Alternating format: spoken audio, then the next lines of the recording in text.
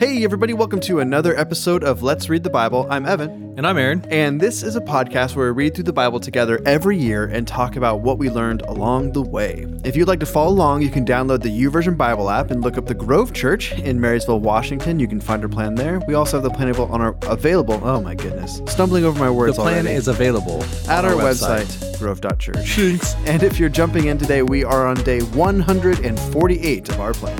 Ooh, fancy. And if you have questions along the way, we would love to take time as much as we can week over week answering those questions. There are 3 ways to send them in to us. One is an email. The email address is info@grove.church. Make sure to put in the subject line a podcast question. The other 2 ways are on social media. We are the Grove Church in Washington State. Our handle for Facebook is the Grove CH, as well as our handle for Instagram is the same, Grove CH. So DM us there so we can get those questions. All right. Well, dear listeners, I don't know. It's a week full of wisdom. Let's just be honest. It's true. We're going to be going through. I was actually going to share, Aaron. You know what I saw today that got me really excited? I think the Song of Solomon. No, I think the final draft of the Job book of the cover. So that looked. Are you getting published? Not getting published, but I will be publishing. So you're self-publishing. Yeah, self-publishing. Okay. So I didn't know you went that route. You didn't tell me these things. Oh no, I thought we were friends. No, I went through it. I gave it the old college try, and then I realized, Amazon's got a pretty good deal for self-publishing, so I went that way. But it should be here in the next. I just don't even know you anymore. I know. It should be here in the next few months. Maybe I wanted to tell you live on the podcast. No, you're a liar. But the cover looks cool. Eli did. You just don't even care. You don't even care about me. It's all cracked. Oh, I see how it is. Eli knows before. Great, awesome. Yes, would you have rather done the cover, Aaron? All right, so this week, listener, this is me giving him the silent treatment. So I will not be talking to Evan anymore, but I'll talk to you because I like you, listeners. There you go. All right. Well, this week we are talking about Proverbs. I don't know. It's the whole week is Proverbs, and it kind of feels like we're just sitting at the feet of Solomon, listening to his wisdom, which I'm not complaining about. It's a good vibe. So, listener, as you're listening, just kind of imagine being in the palace, sitting next to the throne, and Solomon's just kind of being all chill. Well, listener, remember this, that we also get to the end of Solomon's Proverbs. So chapter 24, we finished this week. And so I just wanted you to know. I don't care what Evan says or what he thinks, but I just wanted you to know. Well, chapter 25 could be the Proverbs of Solomon, I think, right? It's not, they're just collected by the men listener, of Hezekiah? can you please tell Evan no? Just be like, oh, you idiot. I'm just kidding. Anyway, yeah. No, those are Hezekiah's Proverbs. Oh, they are of Hezekiah. Yeah. Gotcha. Okay, I must have read that wrong then. Anyway. You probably did. And it's then, that ESV Bible you use. And then next week, we're leading off with everyone's favorite book of the Bible, the Song of Solomon. So, that'll be we know what Evan gets to talk about next week. That'll be a PG-13 rated episode. But this week, we are talking about Proverbs. And so chapter 5 is where we're going. And then like Aaron said, we're going all the way through the Proverbs of Solomon. And chapter 5 begins, it's kind of a longer section that takes up multiple chapters, but it's about the perils of adultery. And so this is a big thing that Solomon is getting after here. A couple examples. For the lips of a forbidden woman drip honey, and her speech is smoother than oil, but in the end she is as bitter as wormwood, sharp as a two-edged sword. So kind of basically saying, hey, this might seem like a good idea now, but it's not. Danger. Danger. Danger, Will Robinson. Another passage is, let your fountain be blessed and rejoice in the wife of your youth, a lovely deer, a graceful doe. Let her breast fill you at all times with delight. Be intoxicated always in her love. Why should you be intoxicated, my son, with a forbidden woman and embrace the bosom of an adulteress? For a man's ways are before the eyes of the Lord, and he ponders all paths. So I also like that it doesn't just give the don't do this. It also says hey, delight in your wife, like the wife of your youth. Like, why are you trying to go find this in other places? And so I love that he's giving the both the negative and the positive side of avoiding adultery there. This is fairly radical advice in ancient culture. Promiscuity is oftentimes overlooked in men, particularly in ancient cultures. Like, you just you'll read stories and it's just and then they went to the brothels, and it's like there's no hint that this was a wrong thing that happened. It's just kind of yeah, that's what the guys did. So for Solomon to harp on it as much as he does actually shows that Yahweh's law and his covenant is different. The way that the men of Israel are supposed to be living is different. And obviously, it's interesting because adultery is wrong for both sexes, but Solomon is very much focusing on men. Do not do this. And I think it's appropriate for him to focus on men because, again, it would have been much more socially acceptable for men to engage in adultery. I put down in my Bible as I was reading, it's a bit rich coming from Solomon, like all this talk of, but I mean, I guess to his credit, I don't think he ever technically commits adultery. His way around it is just like marrying every woman in Israel. But I guess, technically it's not cheating. So there you go. There's that. What about the concubines then? Well, here at some point, They're not his wives. Well, we'll never actually do this, but I feel like at some point we just need to do a deep dive into like concubines and like, cause they are wives. They're like a sub-wife though. It's so weird. And it's weird because it's not our culture, right? So in modern Western culture, we don't have polygamy really very much at all, but we can still understand the concept, I guess, of having multiple wives. But the separation between a wife and a concubine is really weird.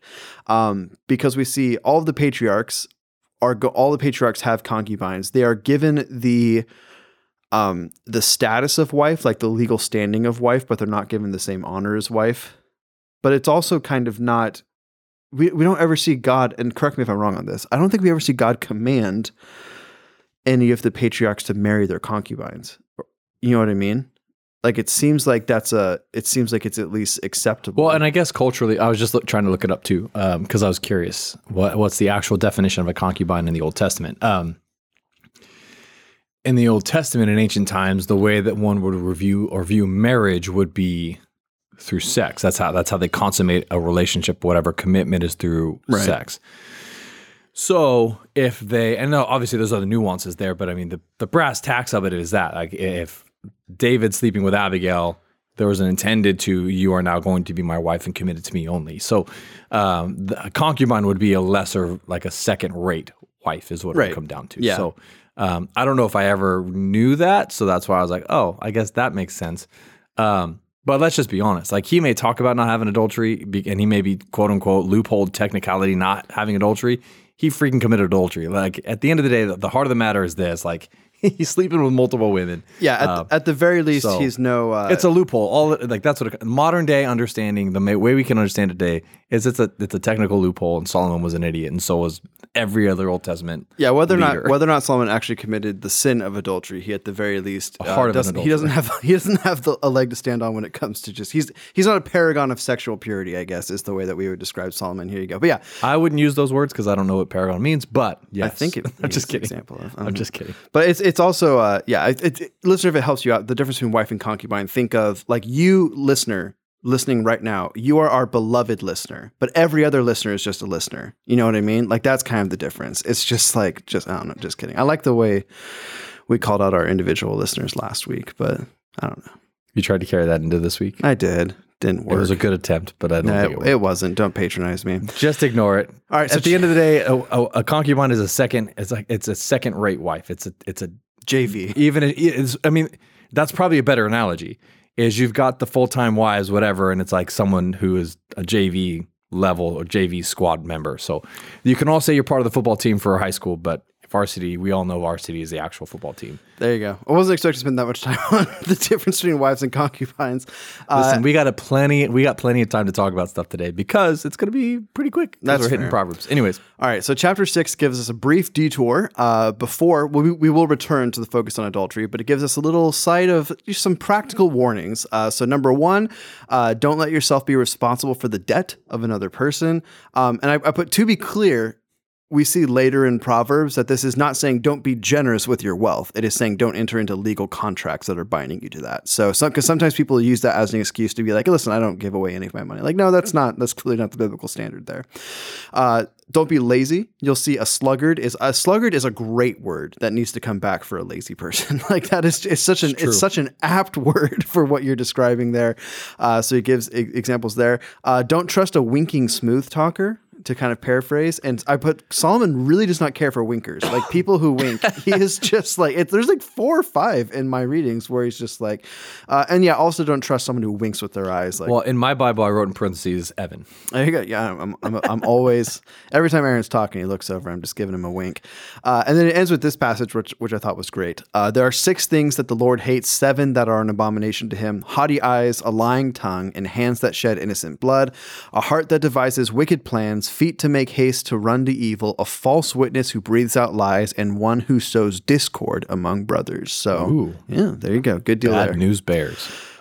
All right, so the back half of chapter 6 takes us back into discussions of adultery. We see here a familiar refrain that God's commandments are a lamp and a light to us. We'll revisit that when we hit up some of the Psalms later on in the year.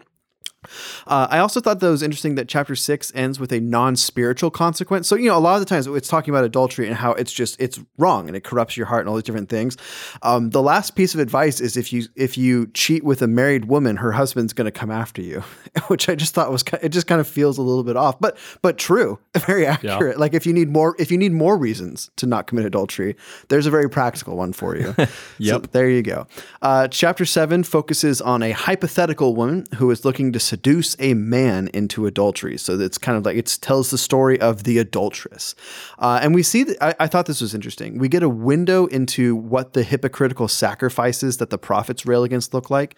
And we see this again, when we get to the prophets, it'll be time after time after time. But we've seen it even in our readings this year where God is angry with people who obey the sacrificial system in action, but not in heart, if that makes sense. Like they walk through the motions of doing the sacrifices, but their hearts are not pure. Pure is the wrong word. Their hearts are not meaning the things, I guess, that they're acting out. So to give you an example, in Proverbs 17:13, it says, this is talking about the hypothetical woman looking to seduce a man into adultery.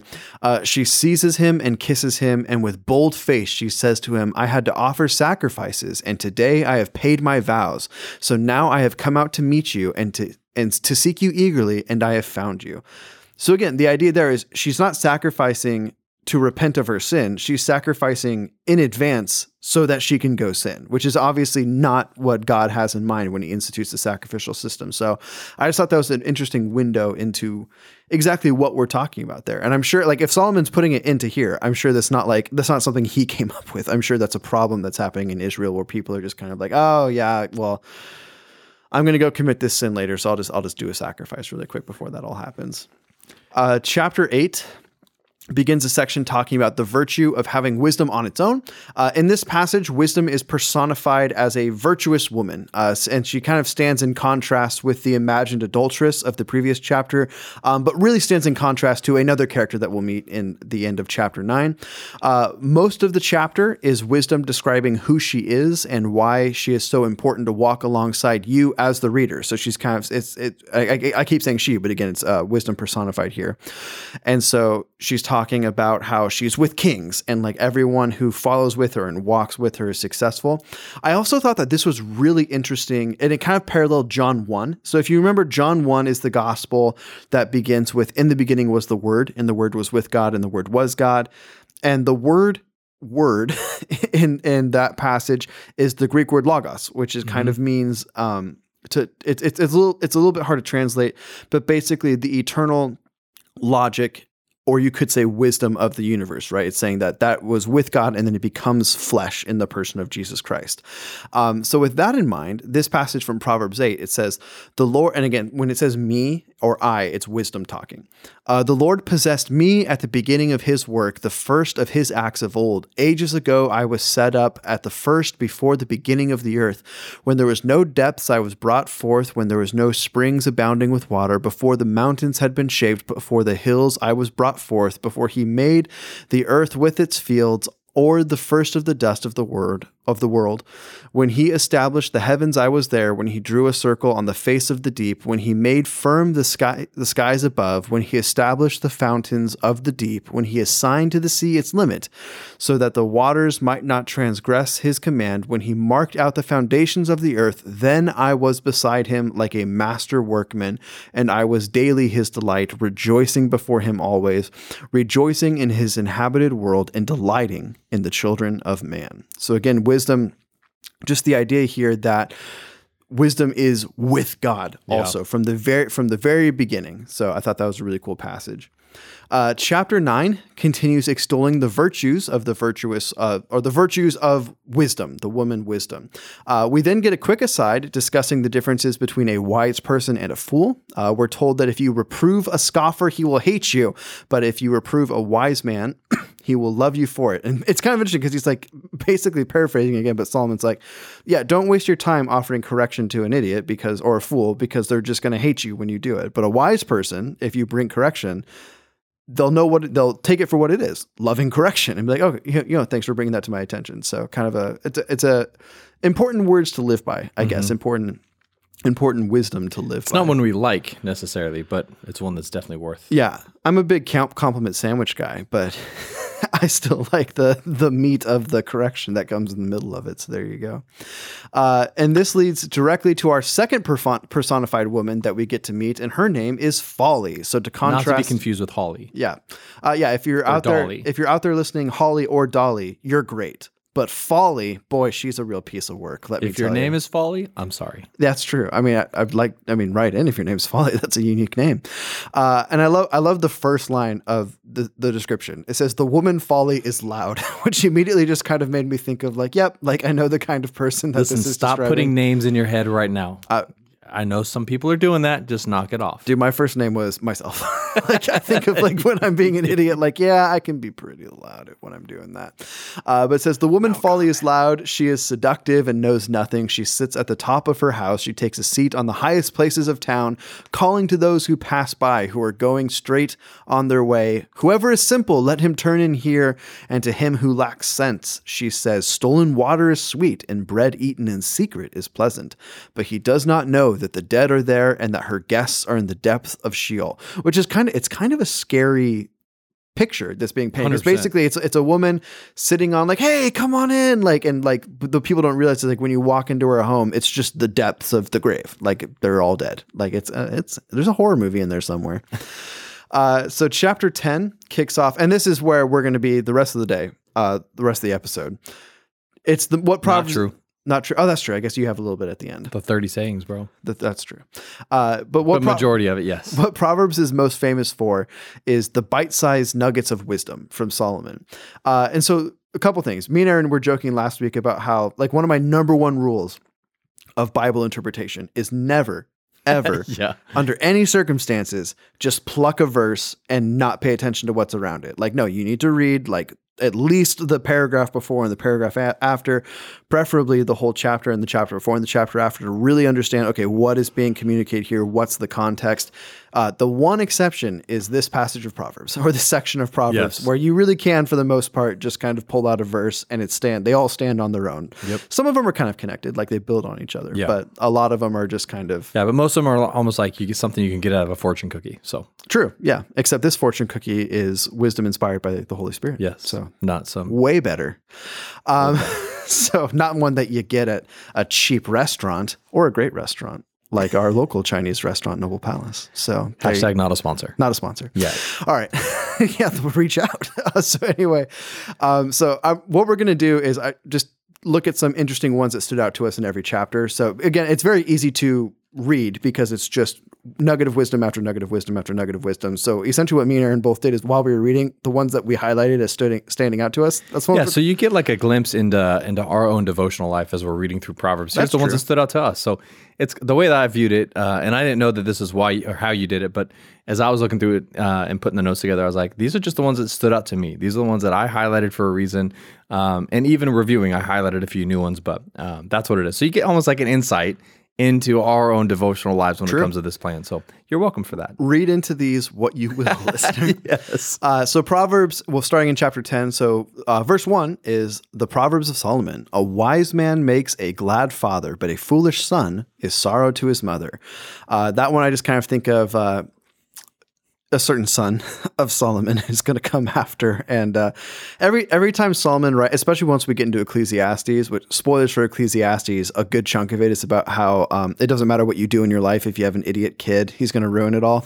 I just feel like Solomon is writing this, and as he's scribbling down, he's looking over at Rehoboam, and he's just like, oh my gosh, I can't believe he gets the kingdom. Who knows if that's actually what's going on here. It probably isn't, but it's fun to speculate. I like to think.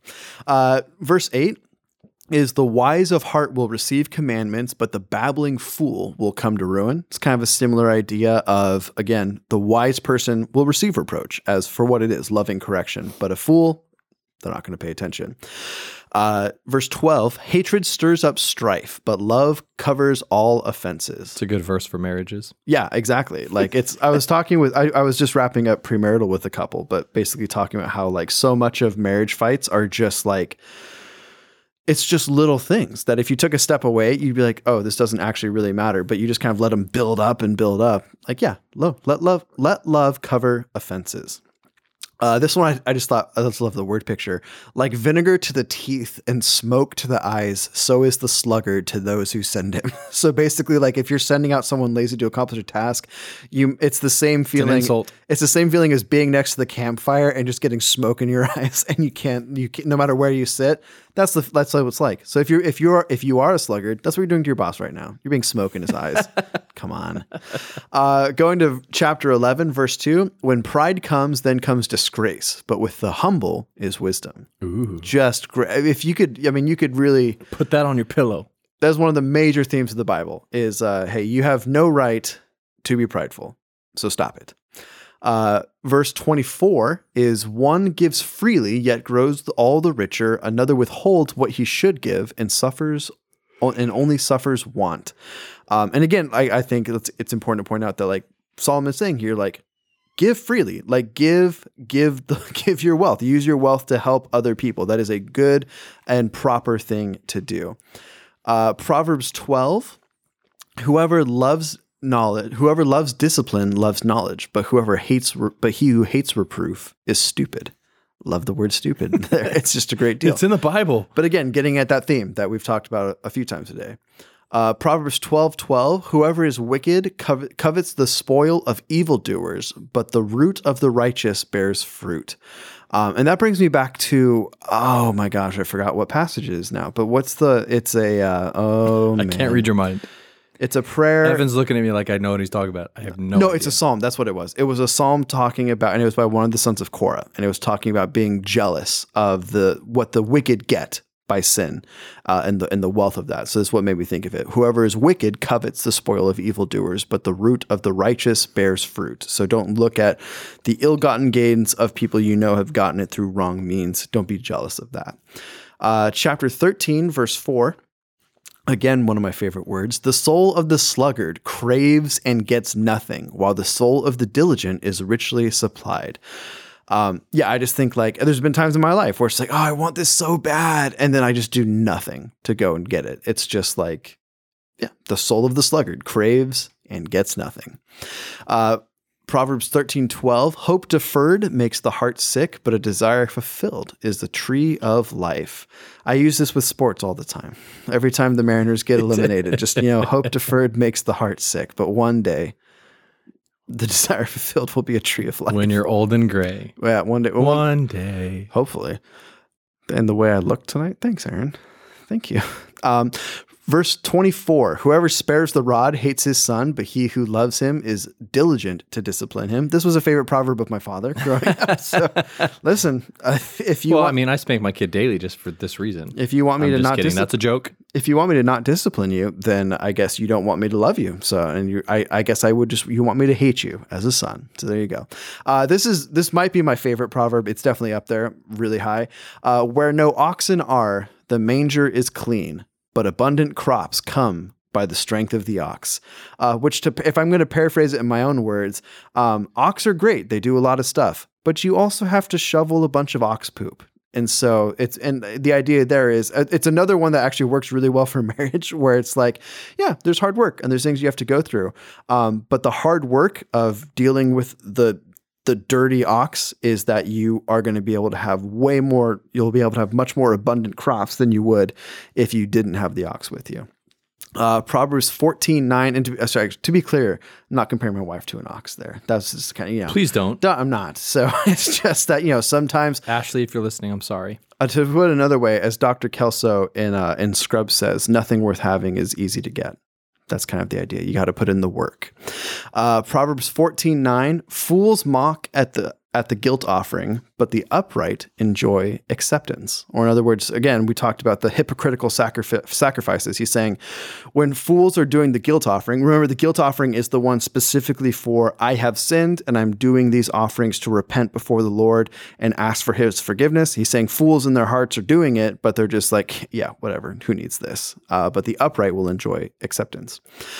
This is one of the most famous ones. There is a way that seems right to a man, but in the end it leads to death. And Yep, that is Truth. and that'll be quoted later by a certain another wise man in the New Testament. Paul. I mean, it's Paul quotes it. It's a good time. Another one.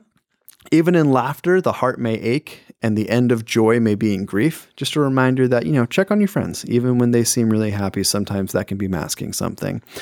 Proverbs 15:1, a soft answer turns away wrath, but a harsh word stirs up anger. True. Yeah, this is great advice. If someone's coming at you hot, if you respond with the same heat, it's just going to keep going. If you respond softly, you're probably going to de-escalate it. Proverbs 15:8, the sacrifice of the wicked is an abomination to the Lord, but the prayer of the upright is acceptable to him. Or in other words, hey, even if you're good, like it's kind of contrasting what's the absolute max that you can do offering the sacrifice. If your heart's not in it, it's not just that God doesn't care, it's that God hates that. It's an abomination before the Lord. But the prayer, which is again, like kind of the minimum you can do of the upright, that's acceptable to him. Proverbs 15:11, Sheol and Abaddon lie open before the Lord. How much more the hearts of the children of man? Or in other words, God can see into the depths. God can see into the grave. Why do you think you can hide anything from God? 16 and 17. So the first one is better is a little with the fear of the Lord than a great treasure and trouble with it. And then this one kind of pairs well with it. Better is a dinner of herbs where love is than a fattened ox and hatred with it. Or in other words, it's better to have your heart right, your relationship with God right, and not have much than it is to have your relationship with God wrong or the relationships in your life wrong and have a lot. In chapter 16, and this is my last chapter I'm doing, how much better to get wisdom than gold, to get understanding is to be chosen rather than silver. Which I will say, to Solomon's credit, he lived this out. God told him, hey, what you want, ask for anything. And Solomon chose wisdom over the implication being he could have the whatever riches that he wanted. It also reminds me of Job 28, which remembers that little interlude in the middle of Job. And what's the big theme there? It's where can we find wisdom? It's better. It's to be more desired than all of the gems of the earth. Proverbs 16:18. Again, this is kind of a repeat, but pride goes before destruction and a haughty spirit before a fall. Verse 25, there is a way that seems right to him. Oh my, I repeated two of them, Aaron. Well, that just means they both stood out to me. Unbelievable. There's a way that seems right to, and Solomon, in fairness, repeated them as well. So he's trying to drive something home here. No, it's just a typo. And then finally, Proverbs 31, gray hair is a crown of glory. It is gained in a righteous life. And so, Aaron, just as your crown is coming in, I just want you to feel I got gray hairs for days. It's a crown of glory, and it's gained after a righteous life. So way to go. My beard is full of glory. Way to live well. Well, before we get to the Proverbs that stood out too, Aaron, we do want to take a moment to remind you to leave us a 5-star review if you haven't yet, particularly on Apple Podcasts and Spotify. That's where it helps us out the most. It kind of just gets the algorithm to push it out there a little bit more. And on Apple Podcasts, you can leave a written review. And if you do, we'll read it on the air just because, this is the kind of nice guys that we are. And Aaron, I was looking at it. We didn't get a written review this week. We got another review though. Yeah, I did notice on Spotify, we're getting close to 200. We're pushing the 200 mark. We barely cleared 100. I can't remember. It was at some point last year. Close to the end of last year, yeah. Yeah, and all of a sudden, boom, we're pushing past it. So way to go, Spotify peeps. Way to keep reviewing. You guys are awesome. Yep. Yeah, and even Apple Podcasts, the listenership has grown too, and we're getting ready. Yeah, you guys are awesome too. I didn't want to leave you. It just shows that the bulk of our listenership is on Spotify versus Apple. Anyways, doesn't matter. So yeah, Proverbs 17-24, like I said earlier, we finish out Solomon's Proverbs. After this, we jump into Song of Solomon. We jump back into the end of Solomon's life. We jump into Ecclesiastes next week. And so that's kind of, and then after Ecclesiastes, then it's rapid fire. Then we get all sorts of kings and all sorts of chronicles and all sorts of different things and prophets all mixed in. It's going to be crazy. It's going to be a big old melting pot of stuff. And we're going to rank so many kings. But we're not there yet. So, like Evan said, it's just here's some highlights. Here's some highlights from I just repeated myself just like Solomon and Evan did. But chapter 17 is where I start picking up, and I picked up verse 1 as well. You started in the first verse of your first proverb. So, but I just thought this was kind of a funny, truthful statement. But it says this: better a dry crust with peace than a house full of feasting with strife. Yep. So true. Proverbs 18, I highlighted verses 1 and 2, but one of the first one says, one who isolates himself pursues selfish desires. He rebels against all sound wisdom. And that is absolutely 100% true. Just realizing that the isolation is something that we pursue. And oftentimes when we isolate, it's because we're pursuing selfish things. Well, it's like Melkor in the Silmarillion when he isolates himself from the rest of the Ainu. You lost me when you opened your mouth. So. Or the Ainur. Verse 2 of chapter 18 says, a fool does not delight in understanding, but only wants to show off his opinions.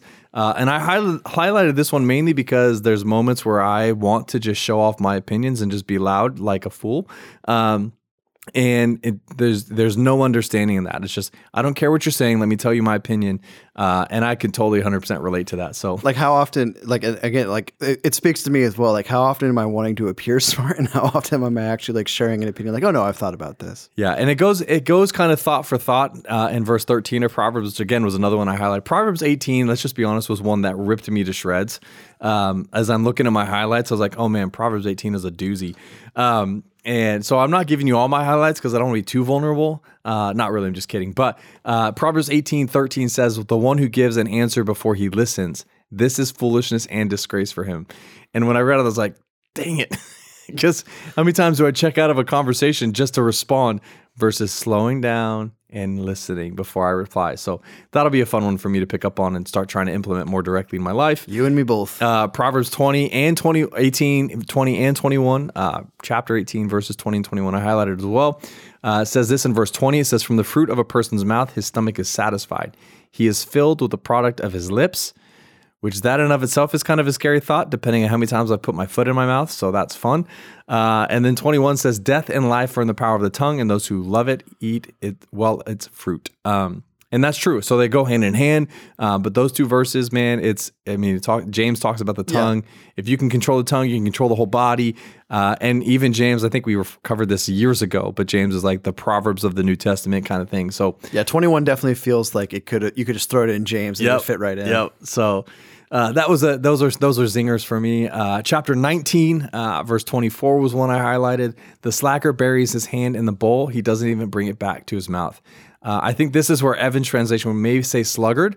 It's a great word. But it's so true. And I just like the hand picture. Like you put your hand in the bowl to grab something out and you're so lazy. You're such a slacker. You don't even bring your hand back to your face. You just let it sit there in the bowl. I did enough. It's not worth it. It's that. It reminds me of the different moments of the line for a while. I was like, oh, I forgot my phone, or I forgot this. I look back about 100 feet or 10 feet. I've gone too far, and they just keep moving on. It's like I've never gotten to the point where I've like had my hand in a bowl, but I've definitely gotten to the point where it's like I'm kind of hungry. I'd have to get up though. It's not a good look. Yes. It's not good. Or it's like, oh, I should turn around. I'm in my neighborhood. We left this. No, I'm too far. It's too late now. So that I just like the picture there. That was a funny one, and I kind of chuckled and then felt bad myself. So, chapter 20, verse 5 was one I highlighted. Counsel in a person's heart is a deep water, but a person of understanding draws it out. And I just love the depth here for a second. The challenge, like there's. I think there's another one that I highlight about the words. Maybe that's coming in the next week, but just about how a person's words are a deep well.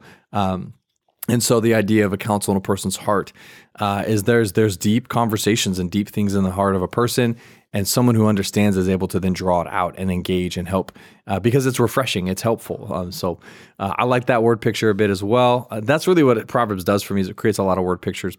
Chapter 21, I highlighted verses 2 and 3. Verse 2 says, all of a person's ways seem right to him, but the Lord weighs the heart. That's a pretty familiar one. Another like version of it, like many are plans that a man makes, but God's will prevails. It's in that same vein of those like repetitive psalms. Verse 3 of chapter 21 says, doing what is righteous and just is more acceptable to the Lord than sacrifice. And this is one that's always worth remembering. Yep. Because oftentimes it's easy to fall victim, and I'll even raise my own hand and say, I'm probably the worst offender. That there's things that I know I need to do that are righteous, that are honoring, and that they're just. But it requires sacrifice, and I'm not sure I want to do that.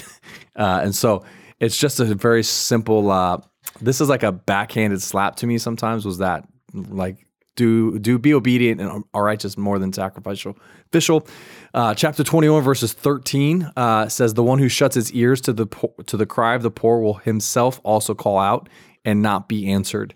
And this is a challenging, thoughtful one, or thought-provoking one as well, because it reminds me like how many times we have transient members in our community that sit on the highway, and my first response is like, just don't make eye contact. Just don't make eye contact. Just don't make eye contact.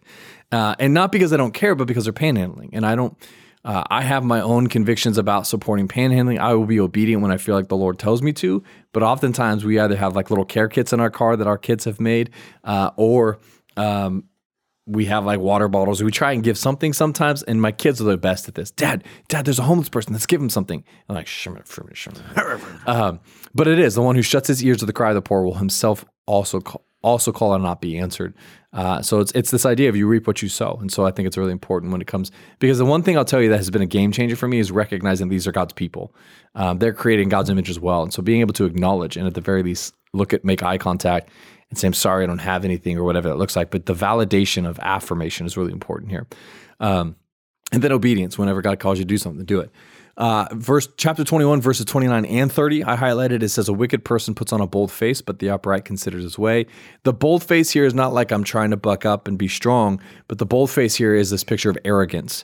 It's this picture of, I don't give a rip about anybody else. I'm going to do what I want to do. So the contrast is the upright person is considering, it's thoughtful in his ways and the direction he goes. But a wicked person just says, I'll take care of it, and just forges ahead and does whatever he wants to do without thought or consideration of anybody else. Verse 30 of chapter 21 says, no wisdom, no understanding, and no counsel will prevail against the Lord. I just love that.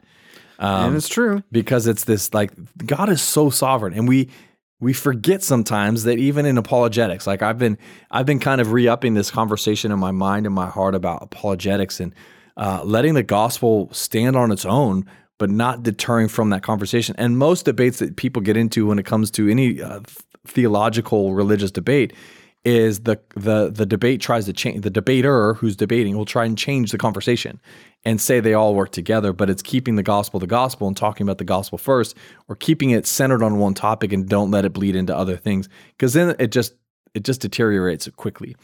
And so I just love this idea and this thought, like, no wisdom, no understanding, no counsel will prevail against the Lord. That just, like, even when I read it, I was like, I literally just said, amen, like, because it's so true. So I love that one. Chapter 22, verses 4. And then I also highlighted verse 15 of chapter 22. Chapter 4 says this: humility, the fear of the Lord results in wealth, honor, and life. Who doesn't want wealth, honor, and life? So it's a good time. Humility, the fear of the Lord, those things is what results in wealth, honor, and life. Verse 15 of chapter 22 says, foolishness is bound to the heart of a youth. A rod of discipline will separate it from him. I just love that picture. It goes back to like spare the rod, spoil the child kind of thing. But it's this idea, like, foolishness is bound to the heart of a youth. Children, youth, young men, young women, like, we're bound to be foolish. And so it's one hand, it's already letting Solomon's like, hey, just so you know, this is bound to the heart of a youth. Be prepared for that. But the rod of discipline will separate it for him. Like, it'll help bring correction and the strong rebuke and the things that are needed to not live according to foolishness, which I thought was it's just really good. I love the contrast there. And here's the thing: like, when I was a teenager, I remember thinking, like, boy, just, no one recognizes that, like, I have good ideas, and, like, like, people just don't respect. And, like, now, like, I'm 30 and I'm a grumpy old man, and you look at teenagers. You've been a grumpy old man since 25. You're not wrong. You're not wrong. But you just look at teenagers like, dude, what are you thinking? And here's the thing. Teenagers listening right now, you're going to go through that same arc. You're probably there right now. No one just you're not as smart as you think you are, and that goes for me too, right? There's 40, 50-year-olds who are looking at me and just being like, "Dude, what on earth is going on?" The older you get, the more you live, the more you realize, like, boy, I wasn't exactly walking in wisdom earlier in my life. I also love the word picture of a rod of discipline will separate the foolishness of a heart from a youth. Dude, I love it. Just get that thing out of there. Well, yeah, because you go to separate things, like anyways. Yeah. So I really like the word picture. It's like a crowbar. Yeah, it's so true. And then we shift into the second half of chapter 22, starting in verse 17, all the way to chapter 24, verse 34. And this is where it kind of takes out of that, like, here's a statement or a golden nugget, and it draws it back into kind of thoughts. where I would say the first is like a snapshot sentence, snapshot sentence. And then, but then we shift into this next section, and this is the start of like Solomon's 30 sayings, where it is like it kind of, he almost ends how he starts, where he has more of a paragraph-driven thought, a sentence or two here. So it's not just like a one-liner. And so that, like, you'll see the section, at least in my Bible, is titled like the words of the wise. And this is the start of what Solomon would call 30 sayings. And so I'll kind of break some of these down. I'll highlight a few of them because again, same thing, but it is fun to read and a little bit more paragraph-driven things. So starting in 22, verse 17 to 21, this section specifically contains 3 motivations, which I thought was interesting for gaining wisdom. There's 2 practical, 1 theological, and they are to be pleasing. The motivations for wisdom are to be pleasing, to have confidence in the Lord, and then to be dependable when commissioned. So you'll see that in this first section of Solomon's sayings. And this is what it says. It says, "Listen closely, pay attention to the words of the wise, and apply your mind to my knowledge. For it is pleasing if you keep them within you, and if they are constantly on your lips. I have instructed you today, even you, so that your confidence may be in the Lord. Haven't I written for you 30 sayings about counsel and knowledge, in order to teach you true and reliable words, so that you may be a dependable report to those who sent you?" So you see, that's kind of Solomon starts off like the end of his Proverbs, I guess, if you will. And so another one that I thought was really good to read was Proverbs 23, 1 through 3. It says, "When you sit down to dine with the ruler, consider carefully what is before you. Put a knife to your throat if you have a big appetite. Don't desire his choice food, or that food is deceptive." And it's kind of a weird picture that Solomon's referring to here. So, but culturally, in essence, the idea is like if you're dining with the king, you're not to want or desire or even look at his food like you want that more. And you're also not supposed to overeat, because sometimes overindulgence is an offense.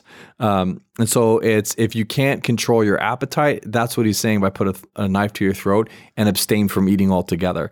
And so that's just the picture there. So that's why I put it in there, because it's kind of this weird thing, like put a knife to your throat if you have a big appetite. I'm confused, but that's kind of the thing that's going on, the reality of what's going on when Solomon's talking about this. In essence, the goal is to honor the king that you're sitting with, not insult the king by overindulging or coveting his food. Chapter 24. Verses 1 through 2 say this, and again, this is the last chapter of Proverbs that Solomon has written, but it says, don't envy the evil or desire to be with them, for their hearts plan violence and their words stir up trouble. And it goes back to what Evan, as you were talking, even the idea of like coveting evildoers. You referred to the psalm as well, but the idea of like don't envy the evil or desire to be with them. Like we look at evil sometimes. We look at those who are not following Christ, and we wonder, man, they're more wealthy, they're more well off, they're more this, that, or this. And Solomon's saying, don't envy them, don't desire to be with them, because at the end of the day, their hearts plan violence. Their hearts are not in alignment with Jesus, and they'll live for themselves. And they will then in turn stir up trouble because they're living selfishly. And so that's the contrast Solomon's given in chapter 24. And then finally, chapter 24, verses 17 to 20 say this: "Don't gloat when your enemy falls, and don't let your heart rejoice when he stumbles, or the Lord will see, be displeased, and turn his wrath away from him. Don't be agitated by evildoers, and don't envy the wicked, for the evil have no future. The lamp of the wicked will be put out." And I think 2 things as I was reading this, and I remember thinking 2 things as I was reading this. One, we could take that advice all day long, every day of our lives. Don't gloat when your enemy falls, and don't let your heart rejoice when he stumbles. And dare I draw this back into COVID, and dare I draw this back into the most recent political presidential election. How easy was it to celebrate the opposing individual and the failures or the faults of the individual? Even today, the whole memes about Biden falling upstairs, like, don't celebrate, don't rejoice when he stumbles. That's funny. I didn't plan that, but the whole idea, like, the Lord will see, be displeased, turn his wrath away from him, because the Lord is merciful. The Lord is just, but he's merciful. And the goal as a follower of Jesus is not to find joy in the failure, the punishment, or the consequences of the evil of those who are against us. And so I think when I read this, I was like, oh man, I should always remember this, because I don't ever want to be caught in a situation where I'm letting joy be coming from those who I don't like or I don't think like me. Yeah, it's an incredibly obnoxious thing for a Christian to say, they got what was coming to them. Meanwhile, just fully accepting the grace of God and thinking that you don't get what's coming to you. You sow. Oh, dude, it's so like, and the more and more, and I'm not a paragon of virtue or anything like that. Wow, but like, second time you use that word. I know it's just in my head apparently. Is that the word of the week? Toilet paper. It was on my calendar this morning. No, I just think like it's been striking me lately, and a part of it, I just did a message on forgiveness, and so that kind of like it's been in my head. But just the whole idea of like that is what's happening there, right? Like when we look out at someone who's just messed up and life is falling apart or whatever it is, and we just think they got what was coming to them, and like we just say that with no irony, knowing full well that like, hey, like what we have coming to us is death and hell. And we get out of it because of what Christ did. And why do we feel like we have that we have the moral standing to mock, or we have the moral standing to rejoice when judgment comes for others, and meanwhile rejoice when we are saved by God's mercy? I don't know. It's not a good look for us. No, not at all. So, and I think again, at the end of the day, I think there's a recognition of mercy. In God, when we read the lines that He'll turn His wrath away when He sees how we respond, which that in and of itself is convicting. But followers of Christ, we're supposed to live differently and represent differently. So I think that's important. And then don't be agitated by evildoers and don't envy the wicked. Again, it's that idea of comparison. I can't believe they're getting what they're doing so much better. And at the end of the day, they have no future. The lamp of the wicked will be put out. So at the end of the day, they will not. They will not inherit eternal life. They will not inherit the kingdom. And so we don't live for this side of eternity. We live for our eternal home. So I just think that's really important. I thought that was a really good part of the Psalms 24. So, but that wraps up Proverbs. My goodness, Proverbs 24. But that wraps up Psalm. It's funny. I didn't even Proverbs. I just did it again. I didn't even catch that you made the mistake there. I was like, Psalms. So they both start with P. Proverbs. Yep. All right. Well, before we wrap up today, we did want to talk a little bit about what we learned today. Okay, this might be the most difficult one to do, like, because there's so many. Like, there's like, it's like a fire hose of practical applications. And we, in fairness, we started this section kind of just as an idea of when we get to the sections where it's a little bit hard to apply, like how can we dig in and how can we make sure that every part of the Bible we can apply it to our lives today. This one might not be as necessary because I think as you read this, dear listener, if you are at all honest with yourself, things will pop out to you. Yes, like 100%. Things will pop out like, okay, I could do a better job of that. And so for me, like the things that kind of stood out were Solomon's focus on humility and then genuine relationship with the Lord were kind of the two. When I was highlighting my Psalms, I did it too. When I was highlighting my Proverbs, just the focus on like it's so easy for me to slip into pride. It really is. And so like constantly fighting and constantly making sure that, okay, am I walking in humility and not just false humility? Like, am I walking in genuine humility before the Lord and then genuine relationship, right? Like, am I going through the motions of just, the things that we do at church or just nighttime prayers and like, I say the words and I'm kind of done. Or is it being done with genuine heart towards God? Is it being done, not just because it's kind of the things that I should do, but because it's what I want to do because I want to build a relationship with God. I think that's a very practical thing to be able to take into my life. Yeah. And I mean, you're right. I could hit every single proverb I read and talk about an application point of it, but I do think it's pretty challenging to consider Proverbs and Solomon's statements towards us as humans. Like, and he's not, he's writing statements, but again, like it's so easy to know the right thing to do, but it's living according to it, I think is the challenging thought. And so, even the picture of like youth, like I may not be young in age according to a lot of people like you, Evan, but my soul is younger than yours. Okay. No, according to that pastor at conference, you were young. I know. So. Yes, let's go. But I think it's really challenging to stop and consider, where am I lacking wisdom? Where am I lacking discipline? And I heard someone say this weekend at a conference I was at that the picture of discipline was not like a gift that we're given, but it's a response that we give to God's desire that he gives us, God's desire that he puts in us. And so it is this picture of like, how am I living disciplined? Because that should be rooted in wisdom, which then honors God in how I live. And so Solomon was very, very clear about some very practical things.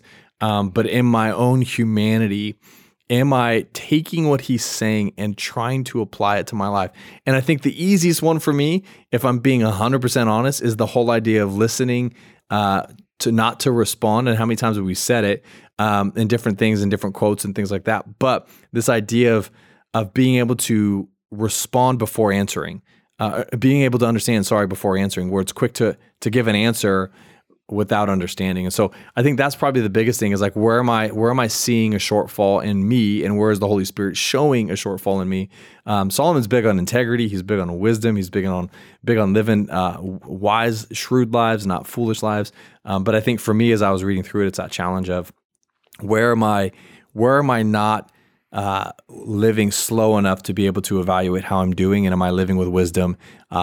And am I willing to be honest about it and adjust how I live entirely? So, but yeah, it's Proverbs is one of those things. I think application's easy for you to read, and it is probably one of the harder applications to come up with. So, there you be. Well, this does wrap it up for this week's episode. We didn't get a question this week. It was a lightning episode. True. Yeah. Flash in a pan. This might be the shortest one we've done in a long time. But we didn't get a question this week. So remember, if you have any questions that you want us to answer or take a look at, you can send them in to info@grove.church or direct message us on our social media pages. That is the Grove CH for both Instagram and Facebook.